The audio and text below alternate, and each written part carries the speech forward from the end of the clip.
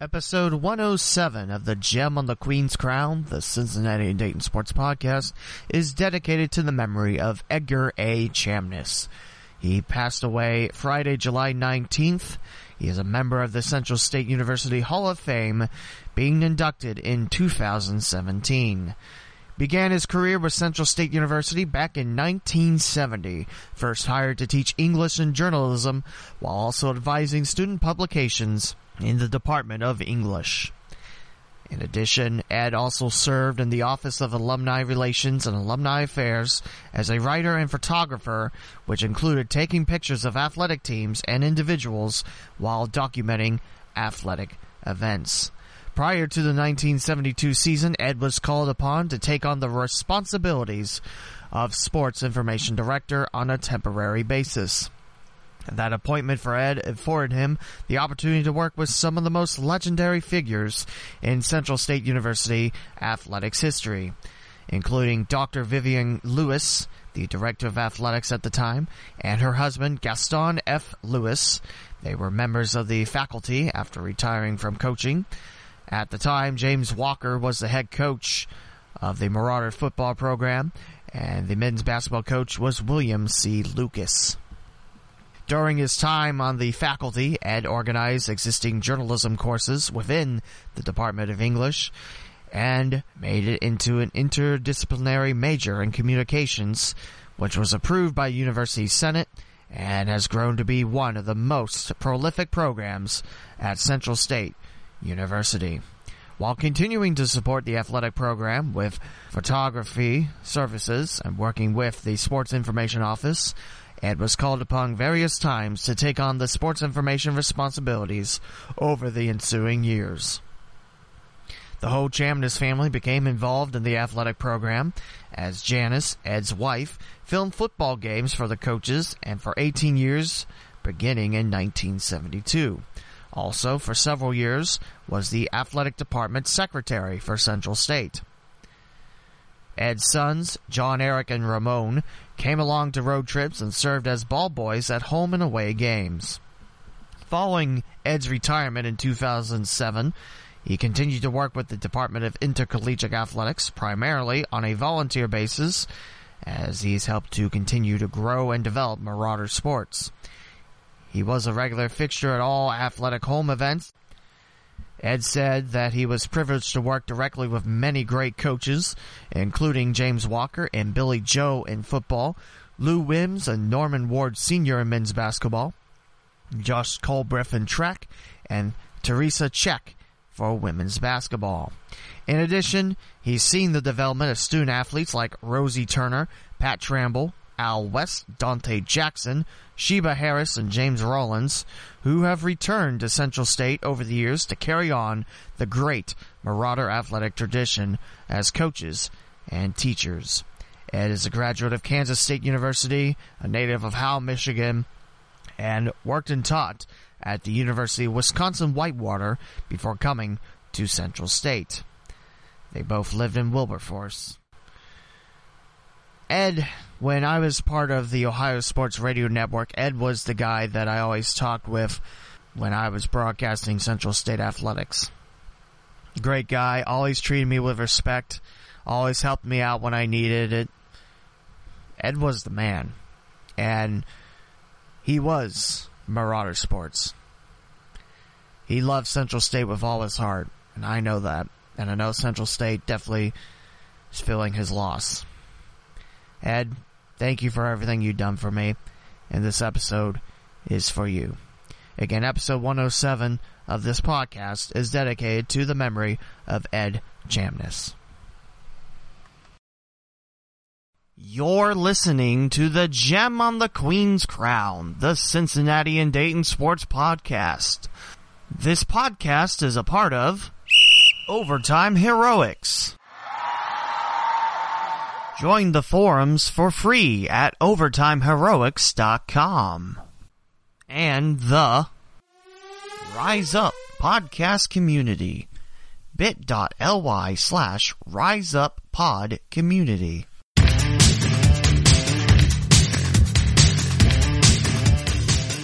Welcome to another installment of the Gem on the Queen's Crown, the Cincinnati and Dayton Sports Podcast. Opening theme from Music Radio Creative. Visit theleewmowen.com/podcast to listen on your favorite podcasting platform. Now for our host, Lee W. Mowen. And welcome back to the Gem on the Queen's Crown, the Cincinnati and Dayton Sports Podcast. This one's for you, Ed. As today, we're talking not about sports teams, but things happening around here. There's a couple cool stories that I like to share with you today.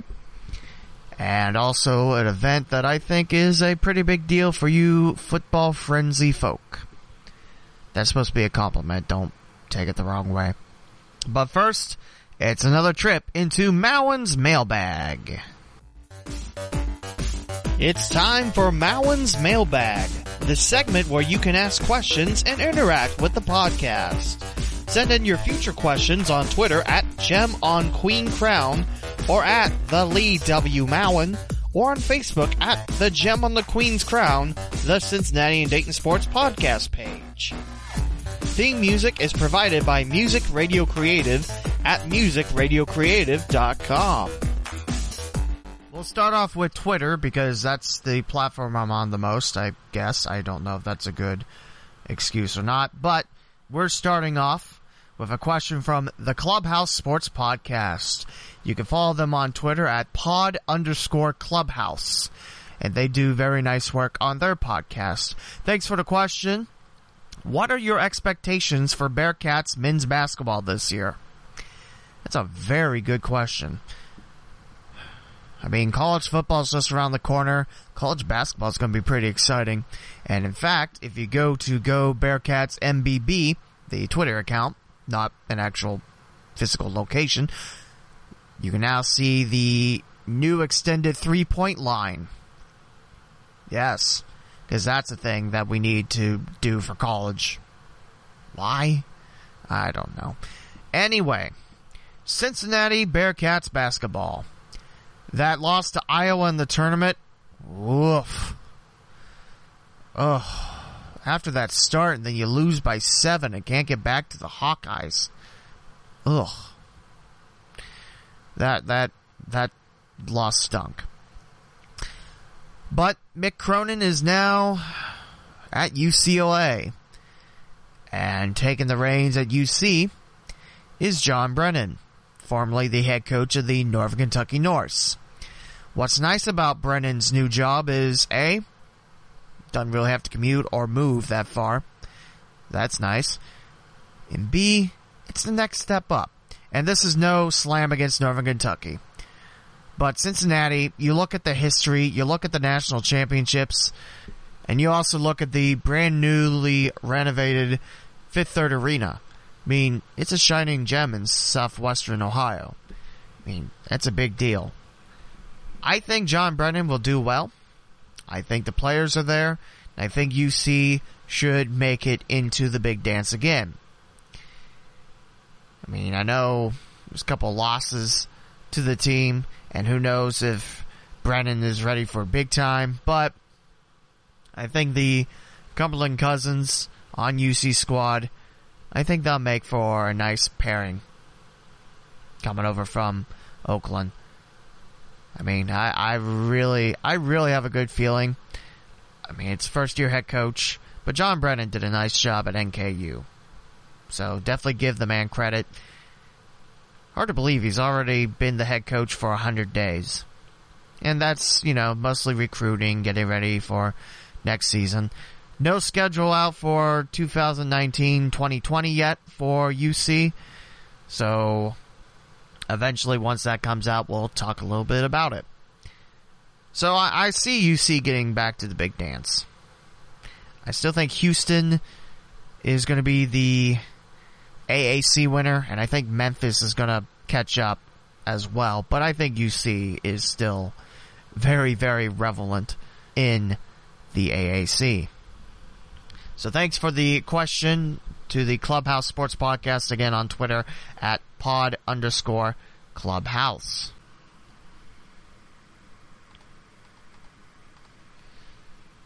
And now we move on to Facebook. I have 2 questions dropped off. Well, actually, one's not a question. And one I'm going to make an episode a little later in the fall. We'll start with that one from Jamie Antello, my good friend, hopefully yours too, and the head coach of the Northern Kentucky Norse hockey program. Again, no relation to NKU. High school hockey season is approaching. How about a breakdown of local teams? I'll save that for an upcoming episode because of the fact that it's going to be interesting, because you have another team from Cincinnati joining the Capital Hockey Conference, which is the bigger hockey conference in Central/Southwest Ohio. And plus, if you're really looking for tough battles, you get into CHC. And that's not to belittle Southwest Ohio High School Hockey League, not at all. But you're playing more against Columbus teams. And at the same time, if you expect to get far in the districts, you're going to have to play those Columbus teams, and you're going to learn how to beat them. So, St. X is the school moving on to the Capital Hockey Conference. That means the Southwest Ohio has 9 schools left.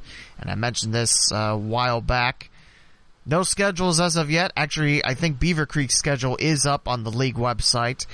But once I get more schedules up, we'll talk about that. So, I know that's kind of putting it off to the side, but I promise, Jamie, we will have a high school hockey preview later on this podcast.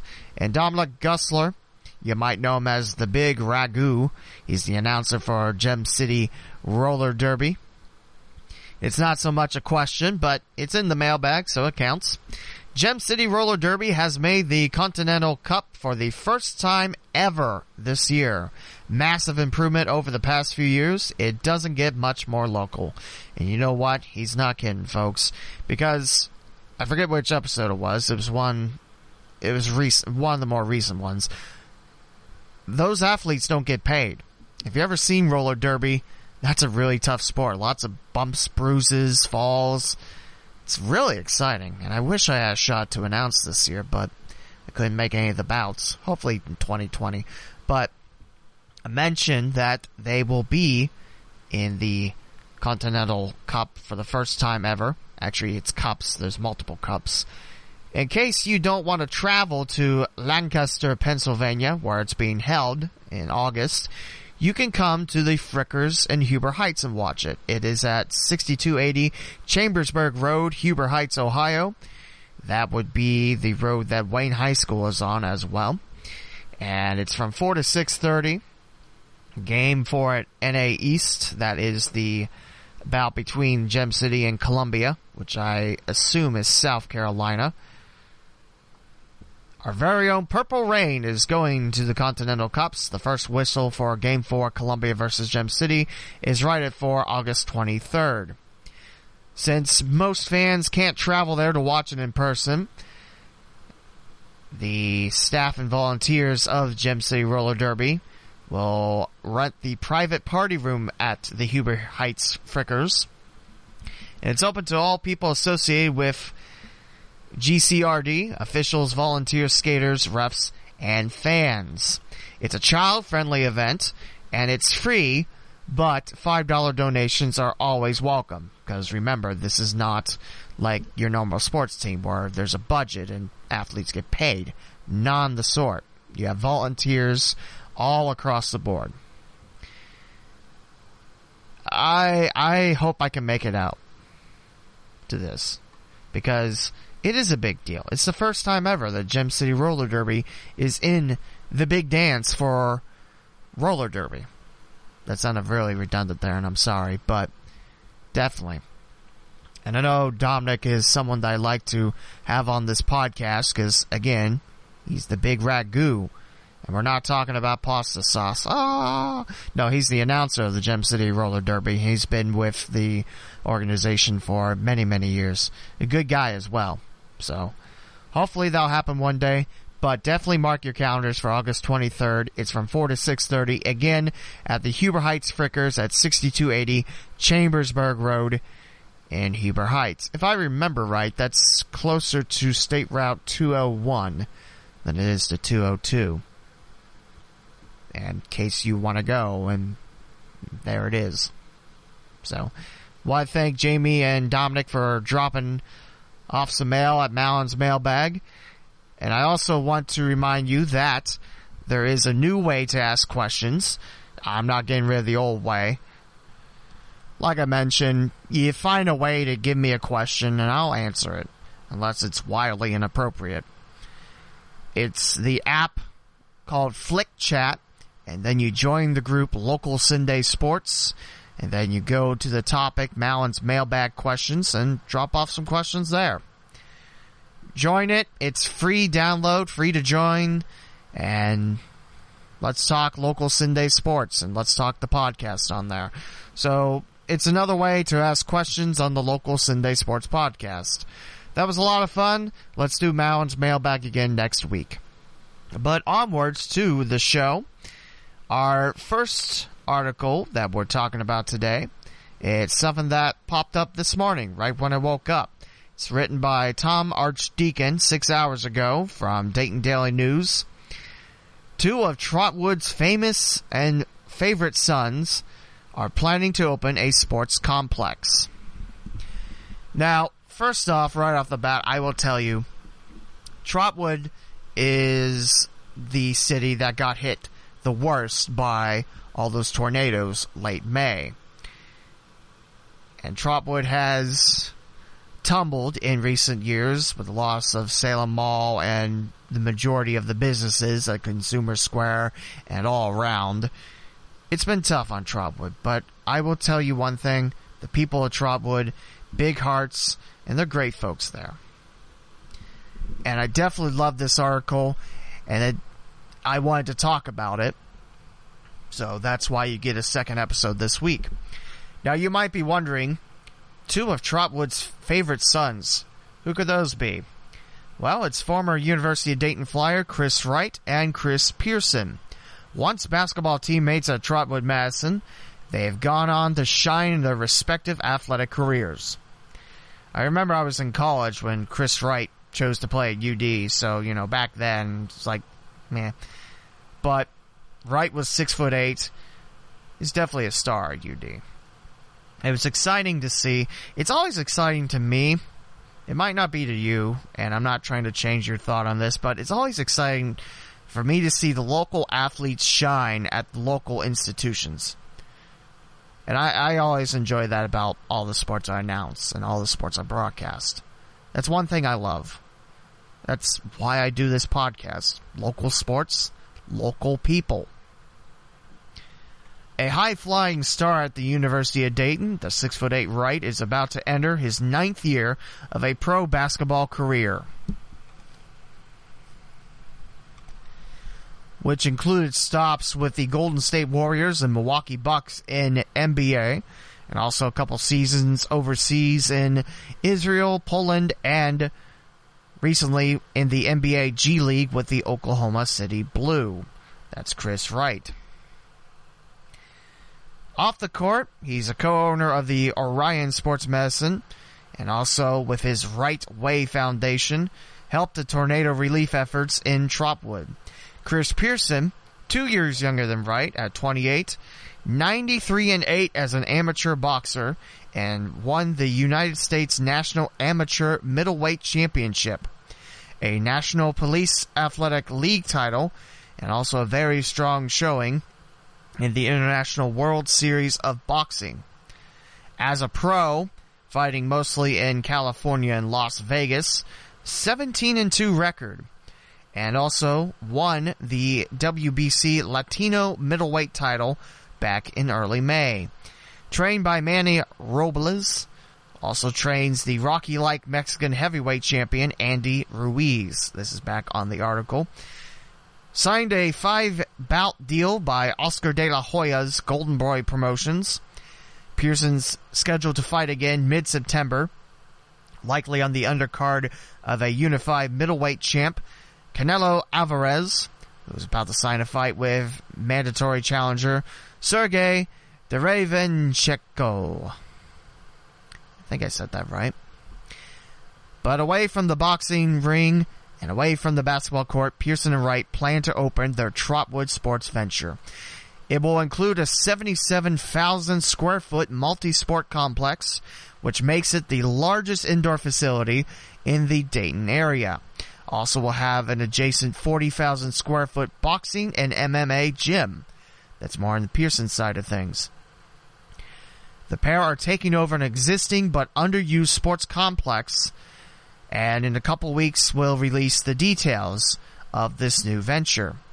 This complex will also house Wright's Foundation and his Flight Academy, which it's something that I see time to time on my social media, and the Flight Academy definitely helps out basketball on and off the court.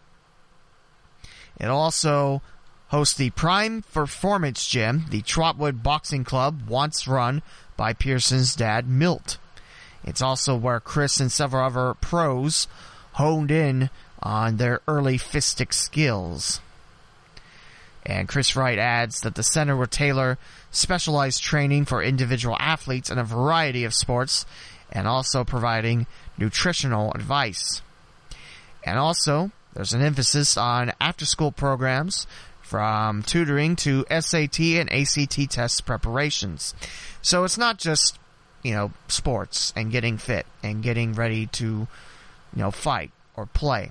It's also about preparing yourself for the future as well, which I really like that.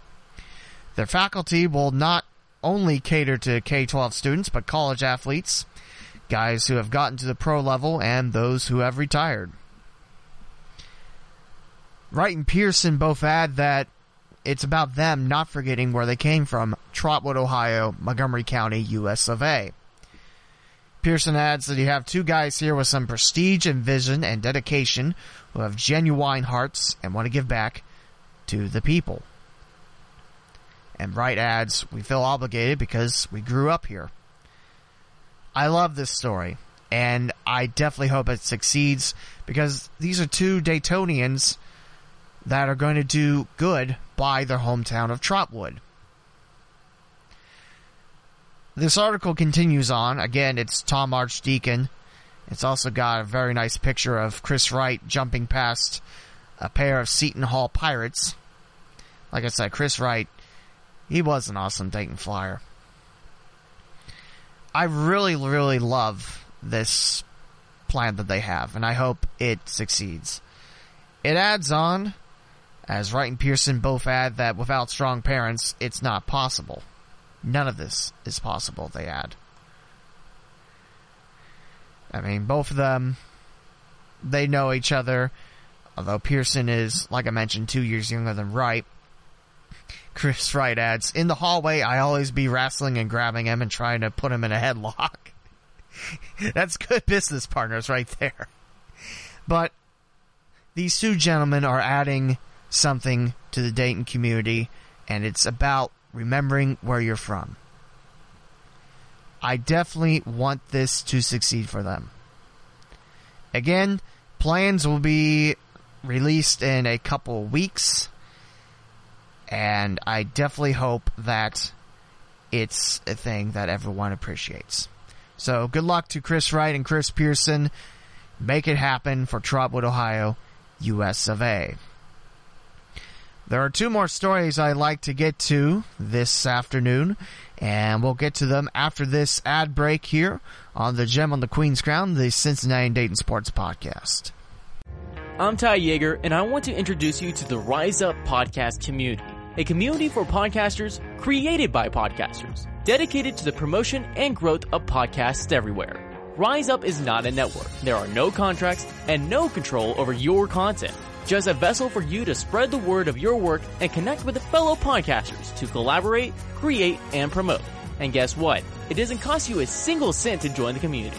Join the Rise Up podcast community today by visiting our website at bit.ly/riseuppodcommunity and follow the community on Twitter at RUPodCommunity. Again, that's bit.ly/riseuppodcommunity and at RUPodCommunity on Twitter. Come and join the community of podcasts and rise up with us. Rise Up Podcast Community. Hey listeners, did you know that you can buy gear supporting the local Sunday Sports Podcast? Visit the LeeWMowen.com/podcasts then click on Buy Podcast Merchandise made by TeePublic. You can get shirts, hoodies, mugs, phone cases, and even stickers. Check out the local Sunday Sports gear by TeePublic.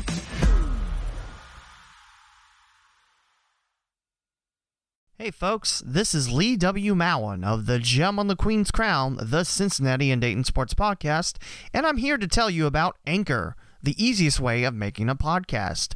Anchor is completely free and gives you everything you need in one easy place on your desktop or mobile device. Anchor includes creation tools to make your podcast sound great, including the newly featured background music option. Anchor also takes care of the heavy lifting by getting your podcast out to the major platforms, such as Apple Podcast, Google Podcast, Spotify, and even more. You can also make some money with your podcast with no minimum listenership required. What are you waiting for? Create your podcast by downloading the Anchor app in the App Store or on Google Play, or visit Anchor.fm to get started. Anchor.fm, the host of the local Sunday Sports Podcast. What's going on, guys? Grant Pushkar here, joined by my co-director, Victor Williams. Are you looking to bring more attention to your sports content? Over at Overtime Heroics, you can be a part of a growing sports community, such as podcasts like my own, Cleveland Surge, and my own Philly Special Podcast. And if you're looking for a place to share your sports opinions, they also have an active forum for all sports topics. So if you want your sports content to be heard amongst other sports fans, go over to Overtime Heroics /forums and make your first hot take today. Hi everybody, I hope you enjoy the Gem on the Queen's Crown, the Cincinnati and Dayton Sports Podcast. Did you know you can get paid just for listening to this podcast? I just discovered this free new app called Podcoin, and it literally pays you to listen to podcasts. Here's how it works. You listen to podcasts and you earn Podcoin while you listen on the app. Then you turn that Podcoin in for gift cards for Amazon, Starbucks, and more locations. Or you can even take the Podcoin and donate it to charity. The more you listen, the more you earn. Here's what you do. You download the app right now for free in the App Store or on Google Play, and simply use my code CincySport with 2 I's, and you'll get 300 Podcoins just for signing up. So go ahead, listen to this podcast or any podcast on Podcoin, and sign up with the code CincySport with 2 I's. It's changing the way people listen to podcasts. Podcoin. And now we move from Trotwood to the other side of the state line. We're in Florence, Kentucky for this article, and this is written by the WCPO staff. That's the ABC affiliate in Cincinnati. It's official. Florence Freedom to remain at current stadium under new ownership. Now, right off the bat, baseball pun. Right off the bat, I like to apologize, as I don't talk a lot about Florence Freedom. And it's not because, freedom, independent ball, huff. No, it's not that. It's also not that, I forget they exist type of thing. I try to stick with Dayton, Cincinnati, and Florence is in the Cincinnati area. It's always one thing that, it gets pushed off to the side and I forget about. So I guess that's the second thing that I forgot about. So I apologize, Florence Freedom fans. And we'll talk a little bit about the Freedom season. And also the fact that there's a former Florence Freedom that got signed by the Cincinnati Reds. For independent ball, you're not connected with anything MLB. Unless you're the Atlantic League, then you become the league of testing Terminators out to see what's a ball and a strike. And that story always makes me laugh, where someone bounces a pitch in front of the dirt, in front of home plate, and it goes in the strike zone and it's still counted as a strike. That's a great story. But this is a great story. The Florence Freedom baseball team is officially under new ownership and will continue to play at UC Health Stadium. It's a fine stadium. You can see it. Well, you can mainly see it if you go up 71-75 towards Cincinnati, but it is a nice stadium. The new owners are the Freedom Baseball Club LLC, that's Limited Liability Corporation. They're comprised of 4 general partners, and they acquired the professional team from Canterbury Baseball LLC, according to a news release. Through this acquisition, the Florence Freedom are not going anywhere. They will remain at the city-owned UC Health Stadium. Florence Mayor Diane Whalen, in a written statement, mentions the city's excited by Freedom Baseball Club LLC's acquisition of our hometown team, the Florence Freedom. Their love and passion for the game is apparent, and we're looking forward to a long-term partnership with them as we learn more about what the future holds for our team and UC Health Stadium. One of the big names of this group, well, formerly of Procter & Gamble, one of the biggest employers in Cincinnati area, and president of Del Bello Holdings, and now the CEO of the Florence Freedom, David Del Bello, like I mentioned, formerly of P&G. You know, they make shampoo and Pringles, which Pringles gets its name from a street in Finneytown, in case you didn't know that.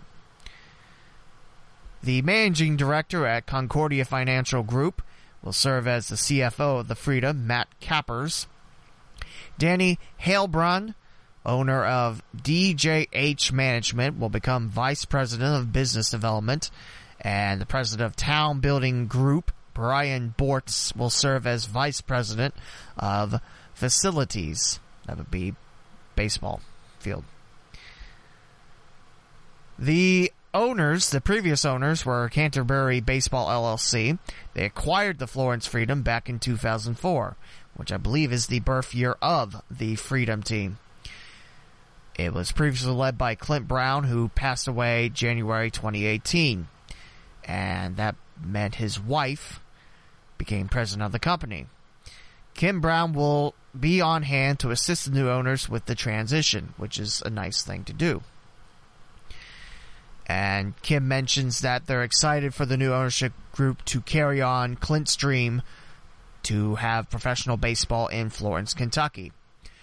In case you're wondering about UC Health Stadium, well, it seats 4,500. That's a pretty good amount, and located right off I-71-75, where it's conjoined for a little bit from literally the bridge crossing the Ohio River down to where you go to Lexington or Louisville. The Freedom have been playing in Kentucky since 2004.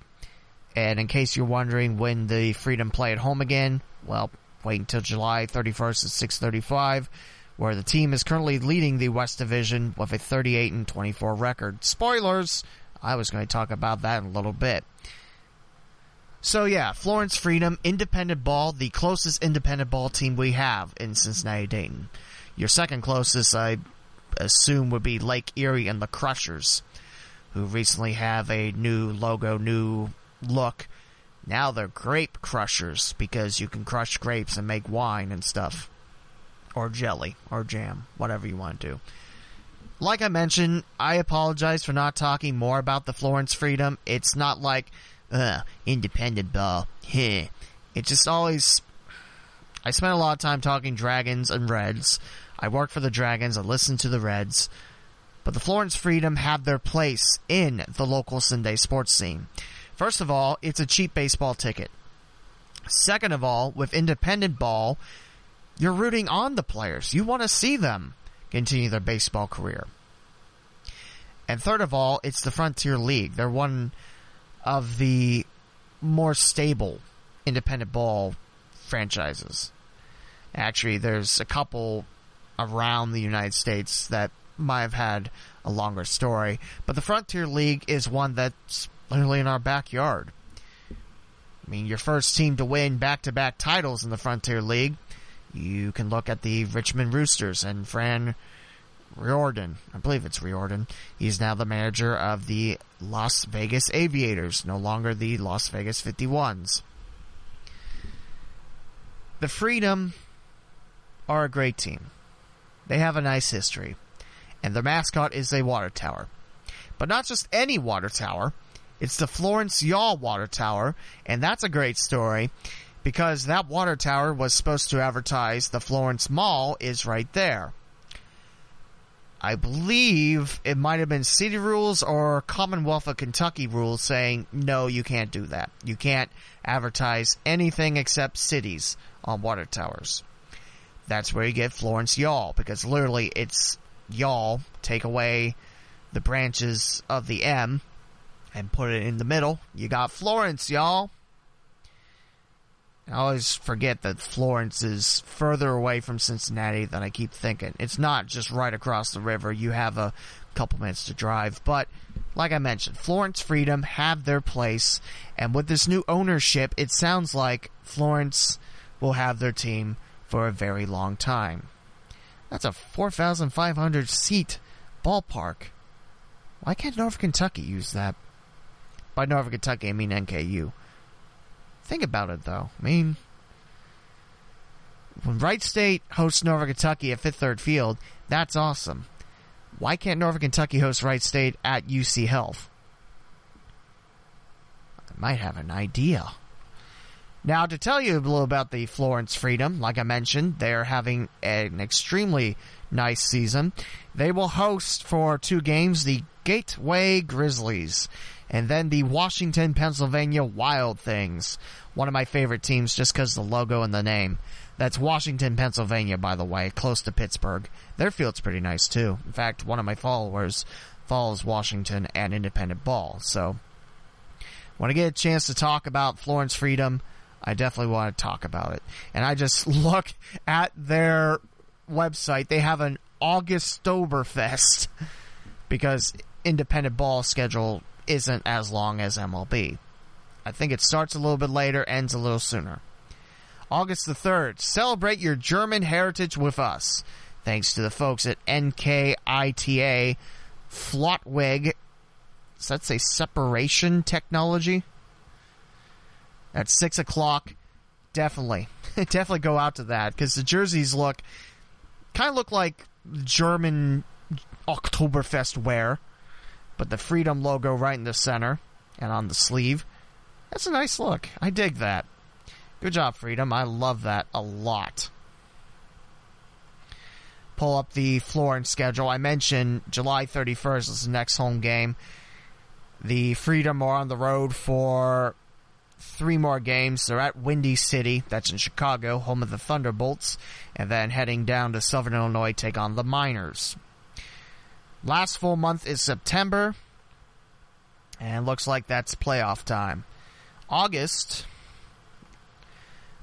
you got 4 home games. I mentioned Gateway, actually 5, that homestand. 2 against Gateway, 3 against Washington. Actually 4 against Washington. That's Saturday, it's a DH. And then on the road for 6 at Schaumburg and River City. They're the Rascals, the target dog. Kind of looks like that. And also, one time, the team that said you can't keep foul balls. If you do, we'll have to charge you for them. Type of thing. It was the team that couldn't get enough baseballs in. And then another 3 games set at Southern Illinois. Home against River City.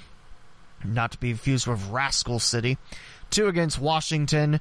3 at Evansville. 2 against Joliet. And looks like 2 on the road at Windy City. Currently in the West, the Freedom are up 3 games for first place. 39-24 are the Freedom. They're up over the Evansville Otters. River City's in 3rd place in the West at 33-28. 30-31 are the Miners, and the Gateway Grizzlies are 24-36. In case you're wondering about that East, Lake Erie leads with a 34-25 record, 2 up on the Schaumburg Boomers, 33-28. Windy City in 3rd place, 27-34. The Washington Wild Things, you make my heart sing, 9.5 back, 26-36, and Joliet at 24-37. Now that's 10 teams. You might have realized that a couple of teams have slipped away from the Frontier League. Chillicothe years ago has done that. Richmond lost their Frontier League team in 2005. They went up to Traverse City, and Traverse City left the Frontier League just this baseball season to go in the Northwoods League. There's a couple teams, also the normal Corn Belters have taken that route as well. So the Frontier League has lost teams, but I think they're not quite in the danger zone yet where they're thinking, oh crap, what are we going to do? When the Frontier League first started, or early in the days, you'd have a lot of close villages, like I think Portsmouth had a team, Zanesville had a team, Actually, let's look at that up right now, because it is pretty interesting. The history of the Frontier League can go back to the winter of 1992 through 1993, where several businessmen got together and decided to start an independent professional baseball league to serve West Virginia, Eastern Kentucky, and Southeast Ohio. With this mindset, they thought they could bring professional baseball to areas that never have a chance of affiliated professional baseball coming to the communities. So, pretty much your smaller towns. Not like Dayton. You got like Zanesville, Portsmouth. Yeah. Now I can't say it wrong. Great. In late June of 93, 8 cities began play at high school, college, and municipal parks. College players quickly heard of the fledgling league, and most came from the Midwest and East Coast to chase their dreams of playing pro ball. Now, some rocky waters early on. 2 weeks into the season, 2 teams folded, and the remaining 6 owners fought to keep it afloat. First year, there were 6 teams, and in 94, there were a couple more teams added to Newark, Ohio, and Erie, Pennsylvania. The Zanesville Grays were the first team to hoist the Frontier League trophy. What's funny is about Erie, Pennsylvania, they're now the AA home of the Detroit Tigers and the Seawolves. Prior to the 94 season, the owners of the league made a commitment to move forward. They hired Bill Lee as the first and only commissioner the Frontier League has seen. Lee was in the business since 1980, and they'd hoped that with his experience, the Frontier League would grow. If you look at the Wikipedia article, I know, but if you look at it, you see all these teams. The Frontier Grays were a traveling team for a couple years, had a couple of former Lansing Lugnuts. I mentioned the Richmond Roosters. They moved away after 10 years due to declining fan support, which was a shame, but Richmond, Indiana really had a solid plan to keep them, and then politics happened, and the ballpark, which would have been, I think, right where Lowe's is in Richmond, which is kind of at the armpit of 70, 35, and 40. If you know where that Lowe's is, that's where they're planning to build that ballpark, but it didn't happen. You have the Slippery Rock Sliders, which eventually turned into a Prospect League team after 1 year of independent ball. Rockford, Illinois had a couple of Frontier League teams after the Rockford Cubs became affiliated with the Reds and moved to Dayton. That's your Dragons. The Ohio Valley Redcoats, that's an interesting name.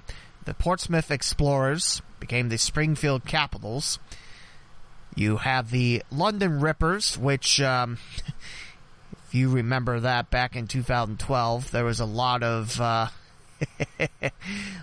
backwash on that. People didn't like the name because Rippers is Jack the Ripper, you know. Not a good person in history. And this is London, Ontario. This isn't London, England. Could be London, Ohio. Actually, I think London, Ohio had a team in the London Werewolves, which became the Canton Coyotes. One of the longer-lasting teams was the Kalamazoo Kings. Lasted about a decade. Also were the home of the Kalamazoo Kodiaks in the mid-90s. You have the Johnstown Johnnies, and that team moved to become the Florence Freedom. And then the Johnstown Steel became the Johnnies. They got their start back in 1995. There's a lot of former teams on here, but that's some of the beauty of it. You look at the timeline through it here. You see how much these teams bounced around. It's really neat history, and I implore you to look it up. Now, you might be wondering, well, if there's so many folded teams, what's their business of still being around? Yes, you sound like that. Like I mentioned, independent ball, it's a chance.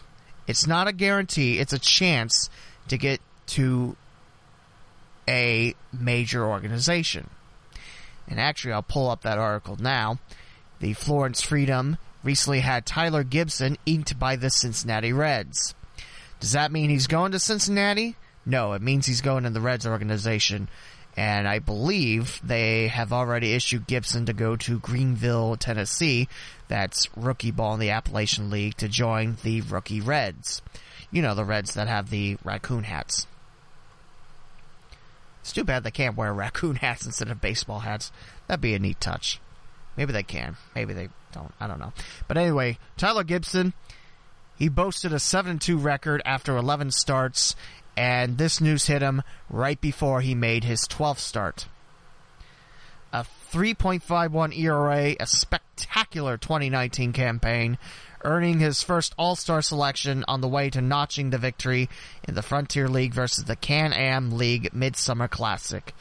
Through a scoreless frame, allowing no hits, no runs, and he struck out 1.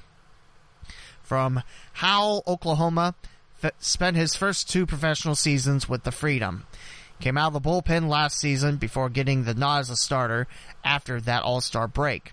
He's 24, so he's a little older than most of the players in rookie ball, but he's got that experience. Now, most of your independent ball players, they don't make it to the majors for one reason or another. But it's that pursuit of the dream that's the big thing. Last year, late in the season, the Dragons picked up from the Evansville Otters Patrick McGough. By the Dragons, I mean the Cincinnati Reds. And McGough, I thought, did quite well. There were most times where McGough's pitch count would get kind of high after 5, but I thought he did okay. He got waived after the season. I forget it was closer to this season starting or after last season ended. I want to see these independent ball players succeed and have a shot. It's tough. I mean, independent ball, you make a little money, but it's also that big issue of minor league folks don't make that much money either. But I definitely like the former Oklahoma Baptist standout having his contract sold to the Reds. Will we see him in Dayton? Well, I said Lodolo wasn't coming in Dayton, but here we go. He's in Dayton. So, yeah. Also, the press release also mentions that he's not the first Freedom to have his contract sold to major league teams. Frank Valentino got his contract sold to the New York Mets. Brian McKenna to the Miami Marlins. Tyler Reichenborn to the St. Louis Cardinals. So a couple contracts sold already. Florence has now sent 14 players to the minor league level since 2017. 14 players in, what would that be, 3 seasons? Almost 3 seasons? That's pretty nice. And overall, in franchise history, the Freedom has sent 44. So good luck to the Freedom.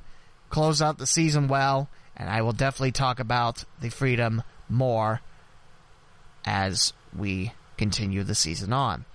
I was hoping to find that website that had some of the old pictures of McBride Stadium, you know, in Rooster colors, which was orange and green, like Miami Hurricane colors.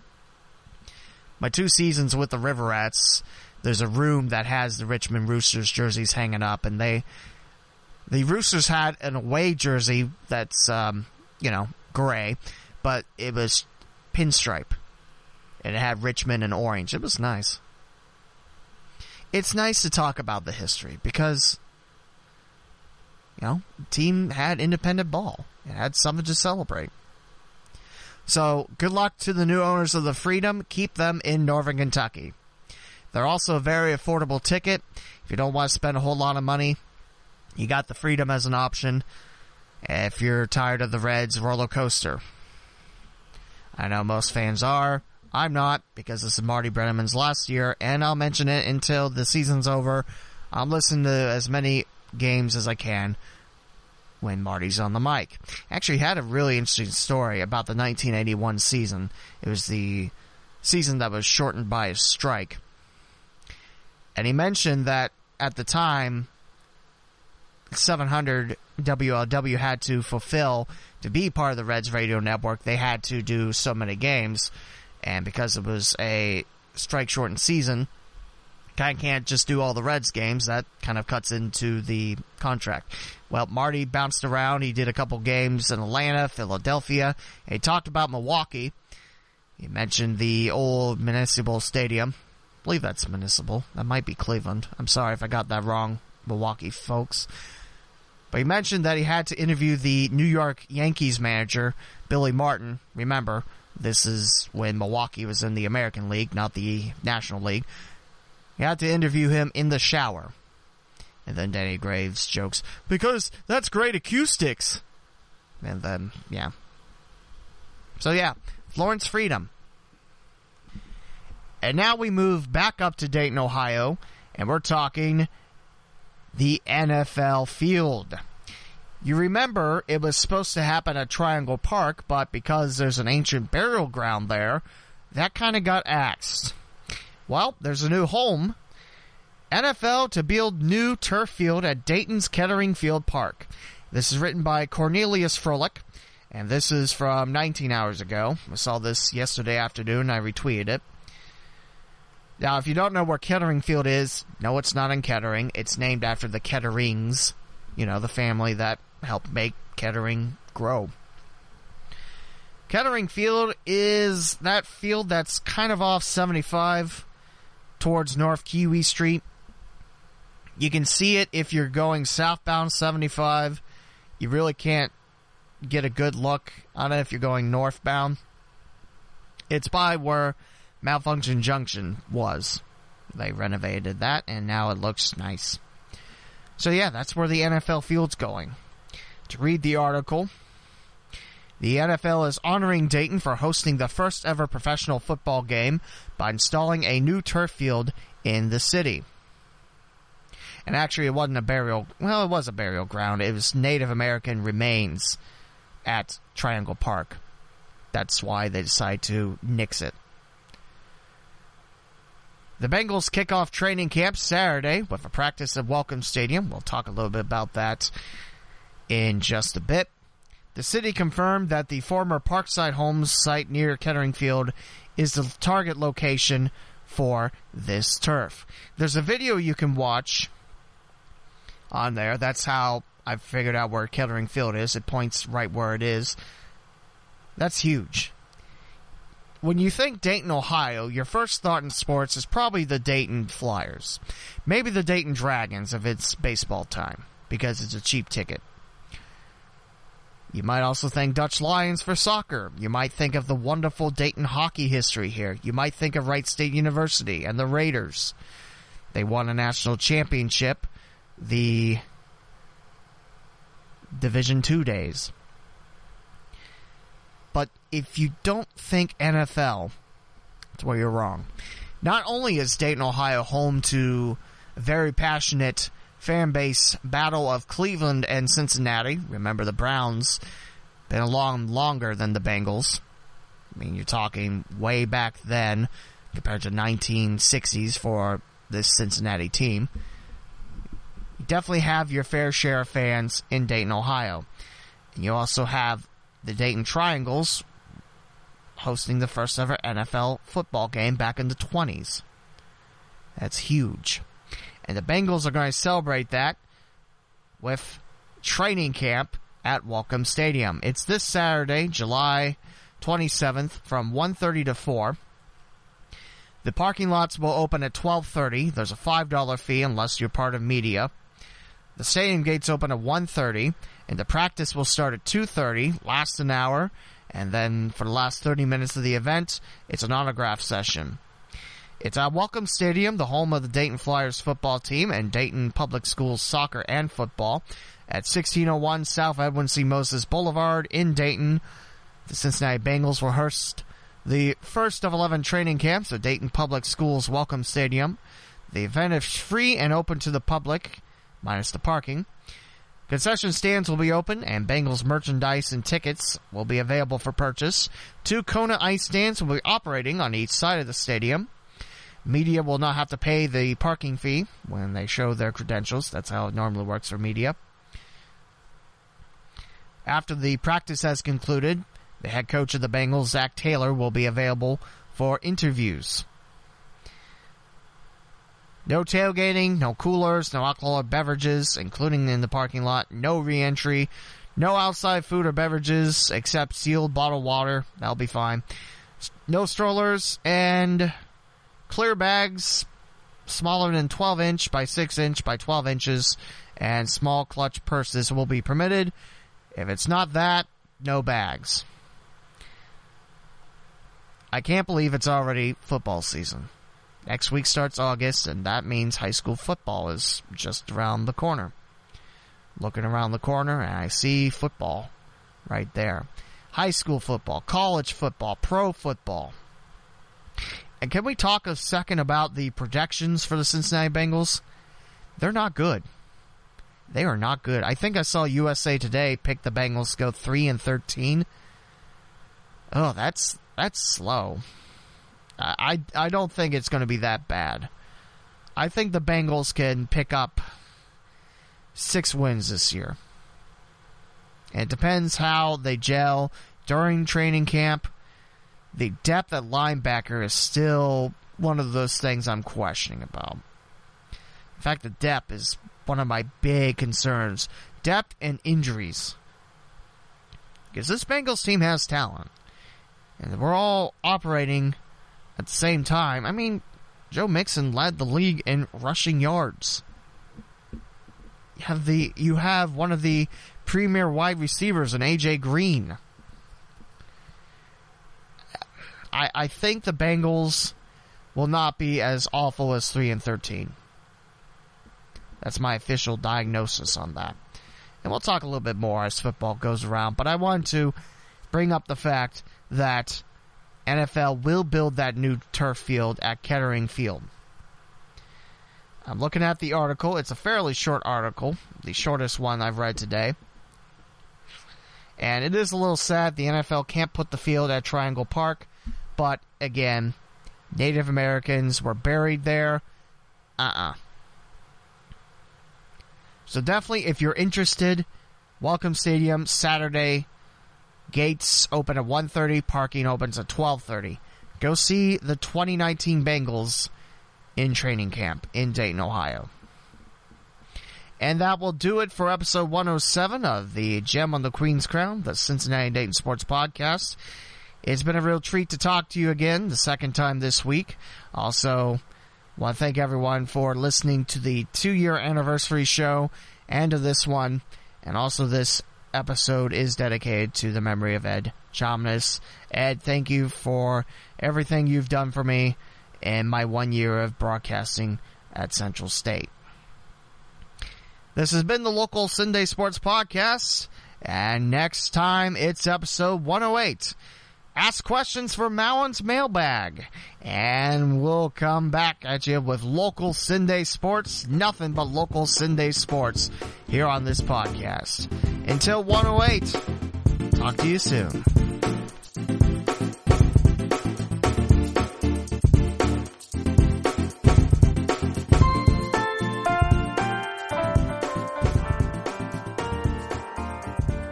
Thank you for listening to another episode of the Gem on the Queen's Crown, the Cincinnati and Dayton Sports Podcast.